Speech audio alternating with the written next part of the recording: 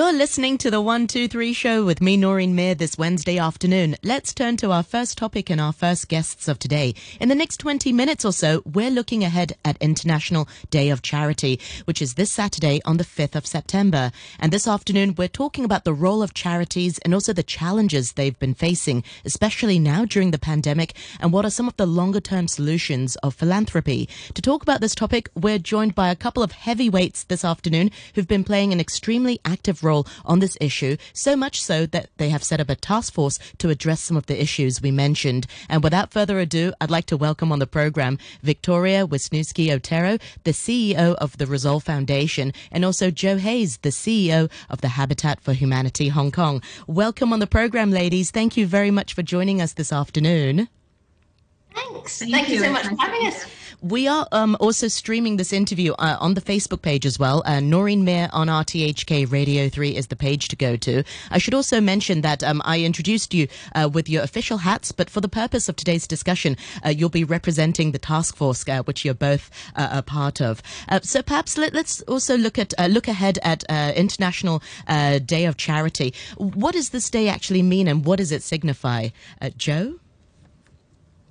So it's a really important day every year, but this year in particular. So it was first started in 2012 by the UN, and the objective was to bring people together to help each other through volunteering or philanthropic activities.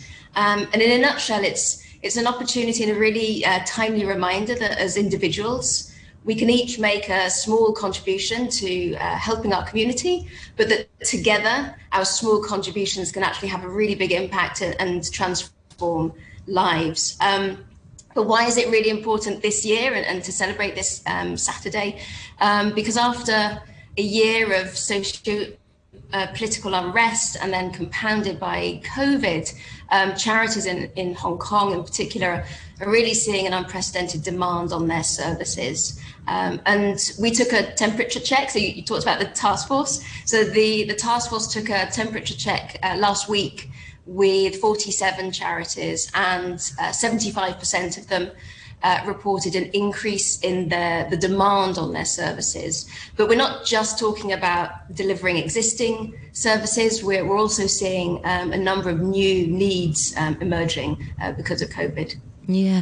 Well, let's bring it back to Hong Kong then. What are some of the roles of charities here in Hong Kong? I know a lot of times there's a lot of advocacy work that goes in. What other roles do charities do here in Hong Kong? Well, Noreen, as you know, Hong Kong is a place where there's very little wiggle room for the working poor and marginalized. There's a very small social safety net. Things like minimum wage have only been introduced in the last decade. Hong Kong has one of the highest inequality rates in the developed world. And so a lot of services are actually outsourced to charities. So charities actually play a very important role in making sure that people don't fall through the cracks.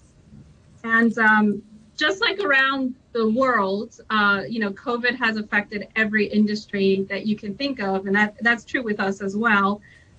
Some of the issues that we've seen have been, and I speak sector-wide, not just my own NGO, but increasing job insecurity and unemployment, food insecurity, people having barriers in access to education. I think that's been, definitely seen in the last couple of months in particular with technology, homelessness. These are some of the things that different charities in the task force have kind of reported to us.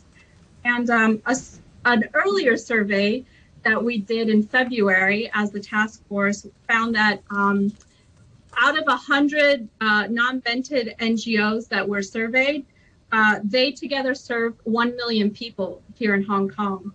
And that's just a fraction of the total amount of charities in Hong Kong. So the sector plays a vital role in ensuring the well-being of people. So yes, this is the critical role, even before COVID, that we play, but certainly that role has only amplified with COVID.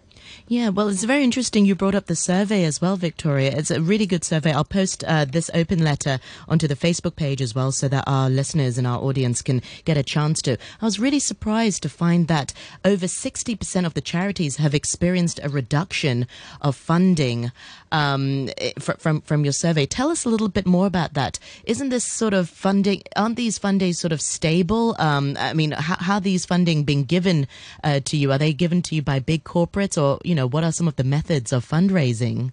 Why such a significant drop in funding?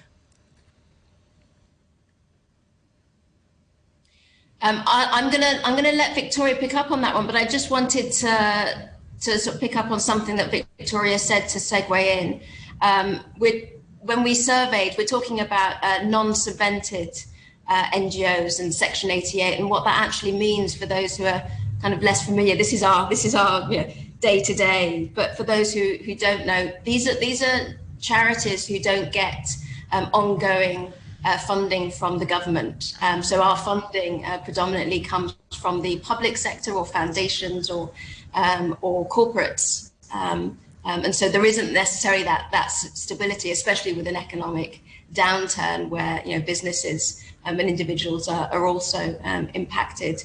That's a really good point. I'll pass over. Sorry. Yeah, I was going to say that's a really good point. Maybe I went ahead in full steam. Maybe you can also tell us a little bit about the formation of charities here in Hong Kong. You have to register for Section 88 before you can fully become a charity. And before all of that, you are really a company sort of in limbo. Tell us a little bit more about the formation of a charity in order for it to be registered here in Hong Kong. I'll be brief about it, but yes, we're using some terminology that is important for your readers to understand. So when we say Section 88, that means that they're recognized by Inland Revenue Department, and therefore anyone who makes a donation can get a tax exemption. And in our task force, the people who were signatories to the letters, they're all Section 88 charities, and they're all non-subventive. And what kind of brings us together in common is that not only have we been seeing this unprecedented demand, all of us have had to pivot our services. It's been amazing to see how the frontline essential workers and the NGOs have been able to adapt. But it's also been extremely challenging. And so at the same organ, we did this survey where we found that people have actually had an increase in demand for their services, but in that same survey, they said that actually the funding has not been catching up. So we've been quite overstretched. And it's a kind of a it's a compounded effect, because on one hand, our services are more essential than ever, but on the other, the funding has gone down. And a lot of that comes down to the fact that a lot of the NGOs have not been able to do their normal fundraising activities as they planned. So if an NGO relies on annual gala to bring in income, they've had to postpone that completely. Also, obviously, many industries are suffering, and so CSR, it's also, there's a lot of unknowns about how much funding will be available from the corporate sector. And certainly, even at individual donor level, people tend to be cautious in times of crisis. And so, the individual giving has really gone down. That being said, what we hope we can kind of galvanize together, and there have been some hopeful initiatives that we'll be talking about later. But I think what keeps us up at night is if we disappear, what will happen to those beneficiaries that we serve? How will they be protected in society? And this is why even though we felt a lot of similar impacts to other sectors, the NGO sector help people to survive role during this time in COVID. I was going to say, talk about the impacts of the pandemic. I mean, you mentioned a really good point just now. A lot of these fundraising events that would normally happen have had to be cancelled or postponed to a later date. What other impacts have you been seeing? I'll let Joe add on that, but when I talk about the fundraising events, for example, I think it's important to realize the repercussions, because actually a lot of the NGOs that we spoke to, the only way to get flexible forms of funding is through these fundraising events. And it's only through flexible forms of funding that they can have their core mission support covered, and that they can actually have ability to adapt and pivot their programs with so having that unrestricted flexible funding source go down has really presented some challenges in being able to be responsive. Yeah. Joe, perhaps you can enlighten us a little bit more about, the importance of having non-restricted funding. Yeah, and it has been phenomenal to witness and hear about some of the stories of how charities in Hong Kong have been pivoting and how they've been creating and innovating in a time where we're experiencing so many different challenges coming all at once and one after the other. Victoria's touched on a couple of main ways that we try to fundraise. And so obviously, as with other industries, we try to take fundraising online, crowdfund, start social enterprise arms, and also looking at the funding. We're also looking at the ways that we can save costs and, moving offices, moving into co-working spaces so we're really responsible, but we also need to raise awareness of the critical need for what we call another NGO term, unrestricted funding, and to kind of make it easier to understand what we mean when we talk about unrestricted. It's quite handy to think about it in terms of baking a cake. So if you go out and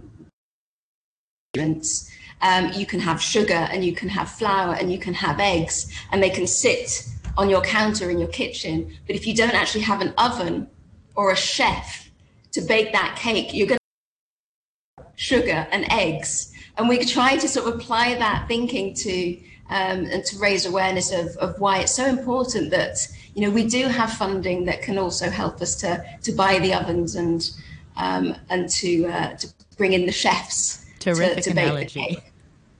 It works. It really works. More about baking a cake and how others can get involved later on. But yeah, it's there are challenges. There are serious challenges, and I do want to make sure that we manage to highlight some of the positive conversations that we've been having, and really what as the task force, what we who we are and what we've been trying to achieve to bring not just the NGO sector together, but also bring cross-sector conversations to the forefront. Absolutely. And that's a terrific analogy, because these charities and NGO provide such essential services that a lot of the times corporate donors will be attracted to give a lump sum, but that lump sum may be on a project base. So they're supporting those initiatives, but at the same time, that money then cannot be used for rent, for other overheads, to pay for staff. So it's actually quite restrictive in that sense as well. So I'm sure our listeners will be quite keen to learn more about that. Let's talk a little bit about the task force that you have formed. I'm really excited. So who are you exactly? And what are you going to do? I love talking about the task force. We are, internally we name ourselves Women Who Get Stuff Done. But it came about as an informal group of women NGO leaders a few years ago, about 3 years ago. And it was a way of sharing experience and challenges and supporting each other as we were running our respective charities. But back in February, we started to have some conversations about the challenges that we're all facing, compounded by COVID, but through months of not being able to deliver programs or run fundraising events. And we were really, really concerned about the impact and the long-term impact on our operations. And our first thought was, we can't be alone in having these challenges and these conversations. And we were particularly worried about the impact on the entire nonprofit sector. So we decided to immediately do something about it. And the initial task force of 6 women was formed at that point, back in February. We sent out a survey because we wanted to gather some data to really understand the scale of the issues, and indeed our assumptions were confirmed, and the sector was suffering, which, as Victoria was saying earlier, importantly, if the sector is suffering, then the beneficiaries that we serve are also going to deeply suffer as a result. So our initial goal was actually to try and secure emergency funding for the sector. Using the data collated in the survey, we spoke to the government, and we asked for the sector to be included in any future bailout funding. And we really were focusing and highlighting the need for us to be able to keep our staff. We wanted this conversation to be had at the level of government, and we were extremely pleased that when the emergency subsidy scheme was launched, that it focused on salaries, and that we were included, that the sector was included. But then we published the open letter that you referred to earlier, and we so not just the task force of women leaders, but 176 non-profit leaders signed the letter, and we've had an overwhelmingly positive response to this letter with some concrete outcomes, and in particular some collaborative funding initiatives from Foundation. I'm sure Victoria will be able to talk a bit more about Bridge the Gap, but that's just one example of how funders have really stepped up to work collaboratively, both with charities, but also across the different foundations. Yeah. And we've since grown to 12 NGO women leaders on the task force. But as when you opened the show, you said, we're not here with our institutional hat on. It really is from a personal desire to support the nonprofit sector. We want it to survive, we want it to thrive, and we want it to be more sustainable. So yeah, this is something that we do on top of our day job. Victoria? Yeah, to add what Joe said, I think obviously some of the positive outcomes of the open letter to funders has been that we've actually seen some very innovative and pooled efforts by funders through the Bridge the Gap Hong Kong initiative, which is basically providing match funding. So NGOs, they can raise funds through a crowdfunding appeal, particularly because so many people in Hong Kong have gotten the 10,000 Hong Kong dollar handout, and not everyone needs it in the same way. So why not donate it to charities? So this matches those funds. But then also, some foundations have come up with very different kinds of funding programs that do focus more on the core mission support costs that we've been addressing, the rent, the staff, the people, the infrastructure. But then I think one of the real benefits from it has been that we've actually been able to prompt some dialogues. So we've had dialogues with foundations, we've had dialogues with corporates, and we've had dialogues with other NGOs. And for me, that's really inspiring, because in the short run, we all of us, cross-sector wise, we want to make sure that the most vulnerable in Hong Kong don't fall through the cracks of the system. But long term, we believe that, every crisis has some opportunity and some reflections. And we think that this can be a positive step in the direction of maybe shifting how philanthropy and the NGO sector is run so it can be more resilient and more collaborative. Yeah, we talked a little bit about sort of how COVID has affected your work. I wanted to talk a little bit more about the challenges sort of faced by charities that perhaps some of us don't even know about, the everyday sort of the nitty-gritty that you have to problem solve on a daily basis. Can you share it with our listeners? Well, I mean, there's obviously the everything that a lot of the frontline workers are facing and having to deal with a huge increase in the number of services, having to see how they can adapt. If they ran a childcare center, or providing tutoring, how can they do that online if they're working with people who are from low income background and don't necessarily have access to technology? So it's like what Joe mentioned. It's not just providing more services, but doing the services in a roundabout or kind of creative way where you don't have much wiggle room to just wait. You need to keep those services running. But I think another challenge we often face are some certain myths maybe about the NGO sector. And so maybe we can tell you a couple of them. So I think the first is that sometimes people think that, charity is about volunteering and that it doesn't actually require staff. And actually, it's a profession, and we are a major employer here in Hong Kong. We not only do we serve families and the vulnerable communities, but also we employ people. We employ people. We want people to keep their jobs, but a lot of times you do require specialized expertise. You have to be a social worker to work with children, for example, or to do the accounting so that we can be financially transparent to our stakeholders. We need people with financial skills. So I think that's one of the biggest maybe misconceptions, is that actually this is a sector that is professional. We want young people to be enthusiastic and stay in the nonprofit sector and see a career ladder in the nonprofit sector. And that will benefit everyone in society. And I think Joe can maybe talk about some other myths or another myth. No, I just wanted to add on. When I first joined the nonprofit sector in Hong Kong, the first question, I was so excited to share about my new role, and the first question that I would get was, "Is that a full-time job?"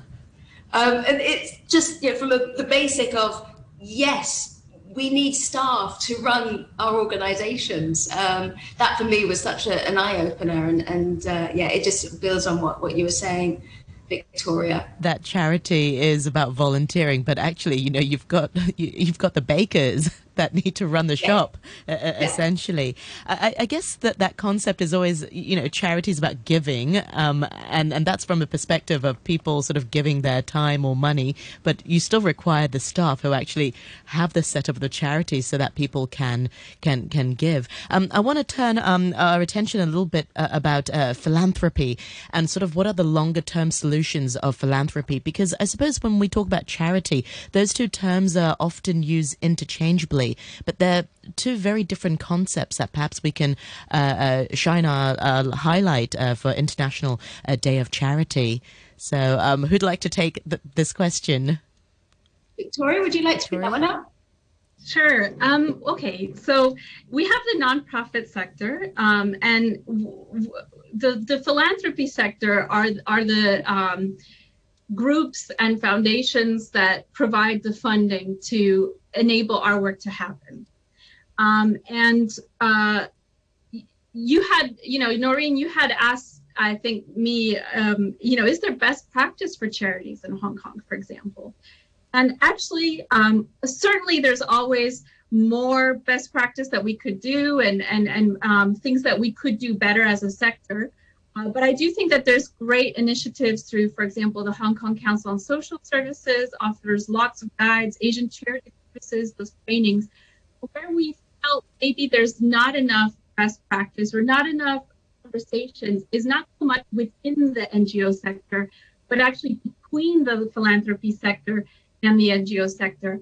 Having those spaces for dialogue and mutual understanding and seeing how we can do things more effectively. It requires both parties to be coming to the table together and understanding the other side.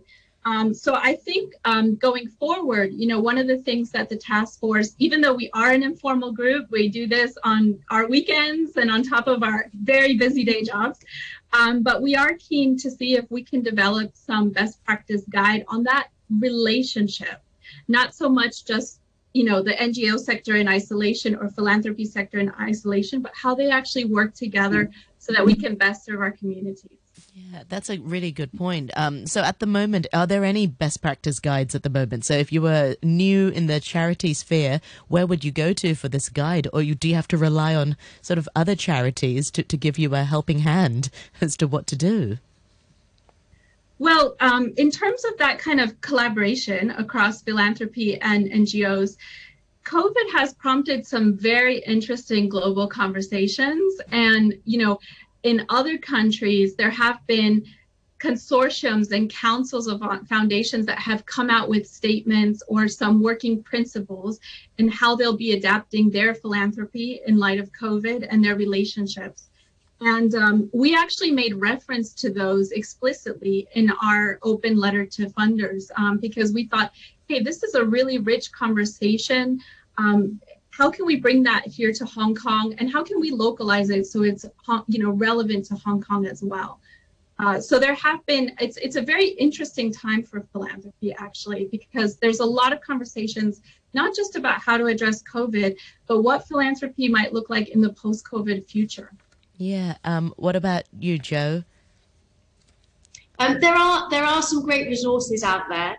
If we're talking about, how can, if you're new to the NGO sector, and there's Asian Charity Services, which provide some fantastic workshops and resources for nonprofits, and the Hong Kong Council of Social Services do as well. But we are really excited about, in terms of next steps and being able to produce some sort of cross-sector collaboration. It's not just philanthropy and NGOs, but it's also about you as individuals and what the public can do as well to support the nonprofit sector. We have a few ideas that we can share to help people. I was going to say that might have to be a topic for another day. We're out of time today, but we'll return to this very great conversation.